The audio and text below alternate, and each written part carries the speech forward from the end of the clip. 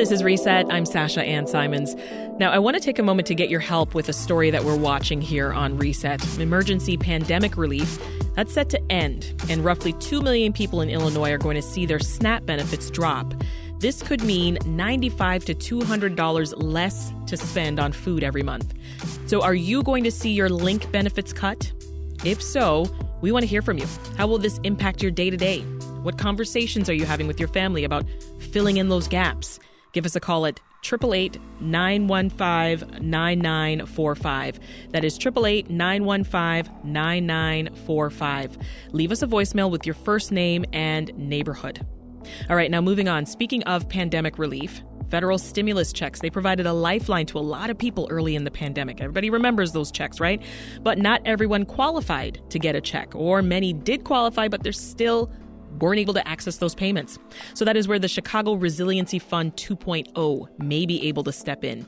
That fund aims to give out one-time $500 payments to people who may have missed out on that COVID stimulus money. Katie Dura is the Senior Director of Programs at Heartland Alliance. Welcome to Reset, Katie. Thank you so much, Sasha. Great to be here. And Catherine Soha is the Director of Asset Building Programs at Heartland. Hi, Catherine. Hi, great to be here. So let's start with this. First of all, what is the Chicago Resilience Fund 2.0 and what was 1.0?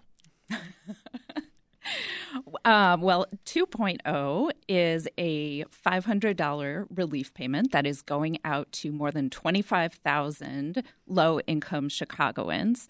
And this particular round is for undocumented and for domestic workers who live in Chicago.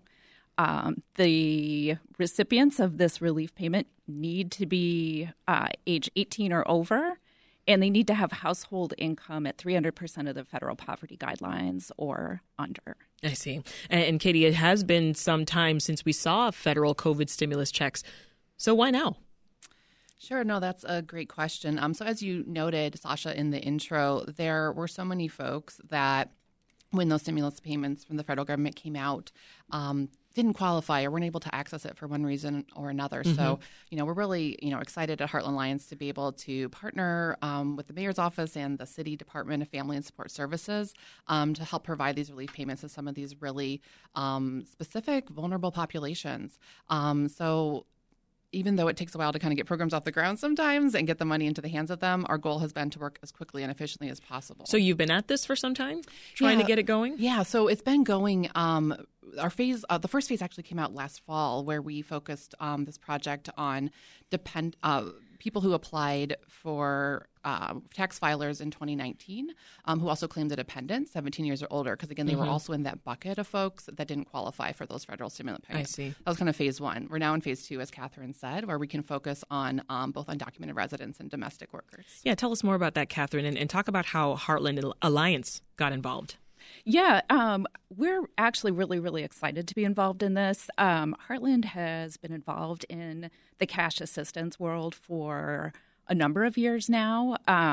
We have had folks in our policy and advocacy department who have worked on the protection of public benefits in the cash assistance space for a long time and been very successful.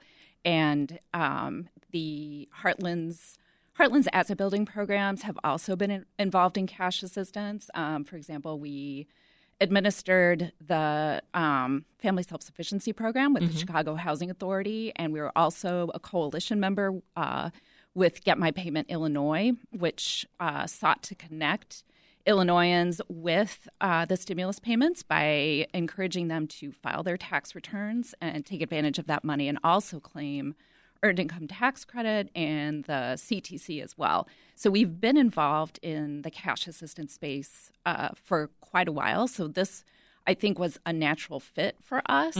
And it's been very exciting to get cash to people. Cash is, kind of a new way of bringing benefits to people in contrast with traditional social services, which, of course, Heartland does provide a lot of. Yeah. But cash, have you been getting responses from folks? As you said, it's exciting to give this cash to people. I can imagine the difference you're making in some people's lives, right? Yeah, it is. It's the people who are working on this program, one of the things that they all enthused about when they were coming on board to start working on it was that they got to do connecting people with much needed cash. Like, who does not want that job?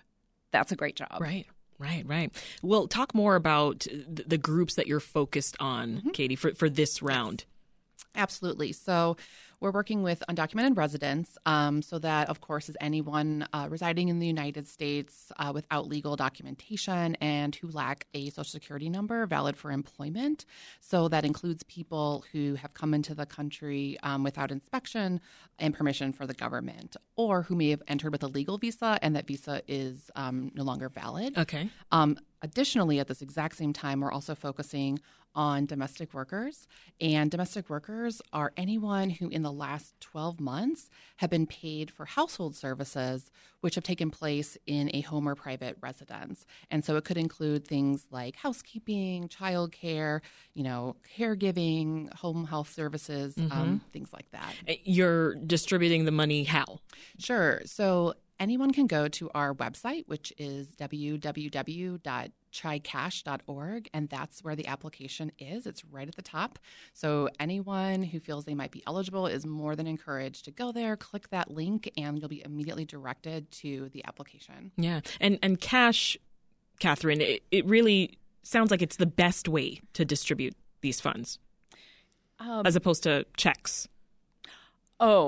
So in terms of technically how the money gets to people, they have a choice. They can either get a direct deposit to their bank account, or there's a debit card option, because a lot of the folks that we will be distributing the cash to are unbanked.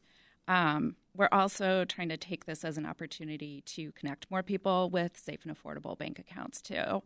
But there are going to be a lot of people who are not banked. One issue at a time. Right? Yes. Yeah. How do people know that they're eligible, Katie? Sure. So our same website where you can access the application has a lot more additional information around eligibility. There's also some links for community-based organizations, a CBO resources tab. Of course, anyone's welcome to go there. But within that also outlines all the documents that someone would need in order to submit a successful application. Oh, good. We're mostly talking about domestic workers, as you mentioned, and undocumented people. But households who claimed dependents 17 years or older in their 2019 taxes, they're also eligible. Is that correct, Catherine? Yes, that is correct. That's a pretty big population is my first thought. It's hard to know. I actually went to the IRS website and tried to figure out how many people in Chicago claimed a dependent 17 years of age or older on their tax return, and couldn't figure it out, and went to a research librarian and had them try to help me figure it out. And it's hard to know. Yeah. Well, once folks go to that website, Katie, that you just mentioned, what does the application process look like? Is there a waiting period? Right. So as soon as you click on that link, you'll start to fill out, obviously, the basic information. We're really grateful. We partnered with an amazing technology partner called AidKit, and they've been in this space for many years, where we really designed an application as resident-friendly as possible and as simple as possible. The application is also in multiple languages, so the applicant can select their preferred language to go through the application if they also prefer something other than English. But it just takes you step by step, just entering some basic information. It can be completed on a mobile device or a physical desktop computer, either or. You can also submit the application when you're completed. And if you forgot something, upload something later. And finally, if you're need to stop, it's fine. It'll take you right back to it to finish later if you need to take breaks. So it's as user-friendly as possible. But we do, again, have documents on our website that kind of help outline what to maybe expect to bring with you when you are kind of ready. But you can always go back and forth. Does it also outline wait times? From applying to actually receiving the funds? Yes. So right now we are just accepting applications, as we've noted. They are just reviewed on a rolling basis. Okay. So as soon as we can, get to someone, our goal is obviously to do this as quickly as possible. For sure. And the deadline to apply? Yeah. So there's no set deadline since we are just rolling. We do expect it to take maybe, we're guessing, our best estimates at around 3 months to probably at least, get to that initial amount of folks that we're looking to target, but we're just it's a rolling application process, so no set deadline. This is Reset. I'm Sasha Ann Simons. If you're just tuning in, The Chicago Resiliency Fund is back, this time with a focus on getting direct payments to undocumented folks and domestic workers. And we're speaking right now in studio with Catherine Soha and Katie Dura from Heartland Alliance. They have been coordinating a lot of this effort to distribute the funds. So, Catherine, let's talk more about the folks that we're focused on here, right? I mean, there have got to be some challenges to getting cash to people who are undocumented or domestic workers. You talked earlier about, for instance, a lot of people are unbanked in these groups. Yes. What else are you facing on your end, trying to get this money to these folks? Yeah, there definitely are challenges. So one of the challenges is just there's a trust factor that comes into play when you're trying to get assistance to undocumented people. So you're asking for personal information. You're asking for them to absolutely. enter that on a website. Mm-hmm. It's connected to the government. Yes. I'm sure you get these questions. Yes, we definitely get these questions. A couple of things that we've been able to do to try to build trust and to make this a workable application for undocumented folks is we don't ask for immigration status anywhere in the application at all. We have developed an application that asks proxy questions and does not, box anyone into declaring themselves to be undocumented or ask any questions about immigration status at all. This money, because it's the source of this money is ARPA funds, so this money does not count towards a public charge calculation. So that's something that we know is really important in a lot of undocumented and immigrant communities. Yeah. Anything you would add there, Katie? Because, I mean, there's a conversation that needs to be had with these folks, right? Yeah, absolutely. So I would just add that we're also so grateful that we've got some really amazing partners in this. We couldn't obviously do this alone. So first and foremost, there are 3 other outreach and recruitment partners that we with the city have partnered with, YWCA of Metropolitan Chicago, Association House Chicago, and Chinese Mutual Aid Association. So along with them and Vega Partners, we've been able to also mobilize dozens of additional community-based organization partners. And like Catherine said, trust is such a clear concern for so many. But a lot of these folks are connected with a trusted community-based organization in their life. So they can go to that CBO and get assistance immediately. They don't have to feel alone or that they're just going to a website. They absolutely can. They can go straight to that website and apply. Yeah. But they can also go and speak with someone that they know and trust and they might have been working with for many years that can help them and answer questions. Yeah, that's right. Well, it sounds from what you're saying like getting the word out is a big part of this. Yeah. How can other community-based organizations get involved? Yep, absolutely. So again, we really encourage more and more, as many community-based organizations as possible, come to our website at chicash.org. There's a CBO resources tab. You could immediately get information to just start assisting residents literally right now. And you can also get information on how to attend one of our CBO-specific trainings, as well as to join our more formal list of CBO partners so that you can just stay in the know and get as much information as you desire. Maybe I'll get a last word from you, Catherine. There are folks listening to us right now who might want to take advantage of this fund. What would you say?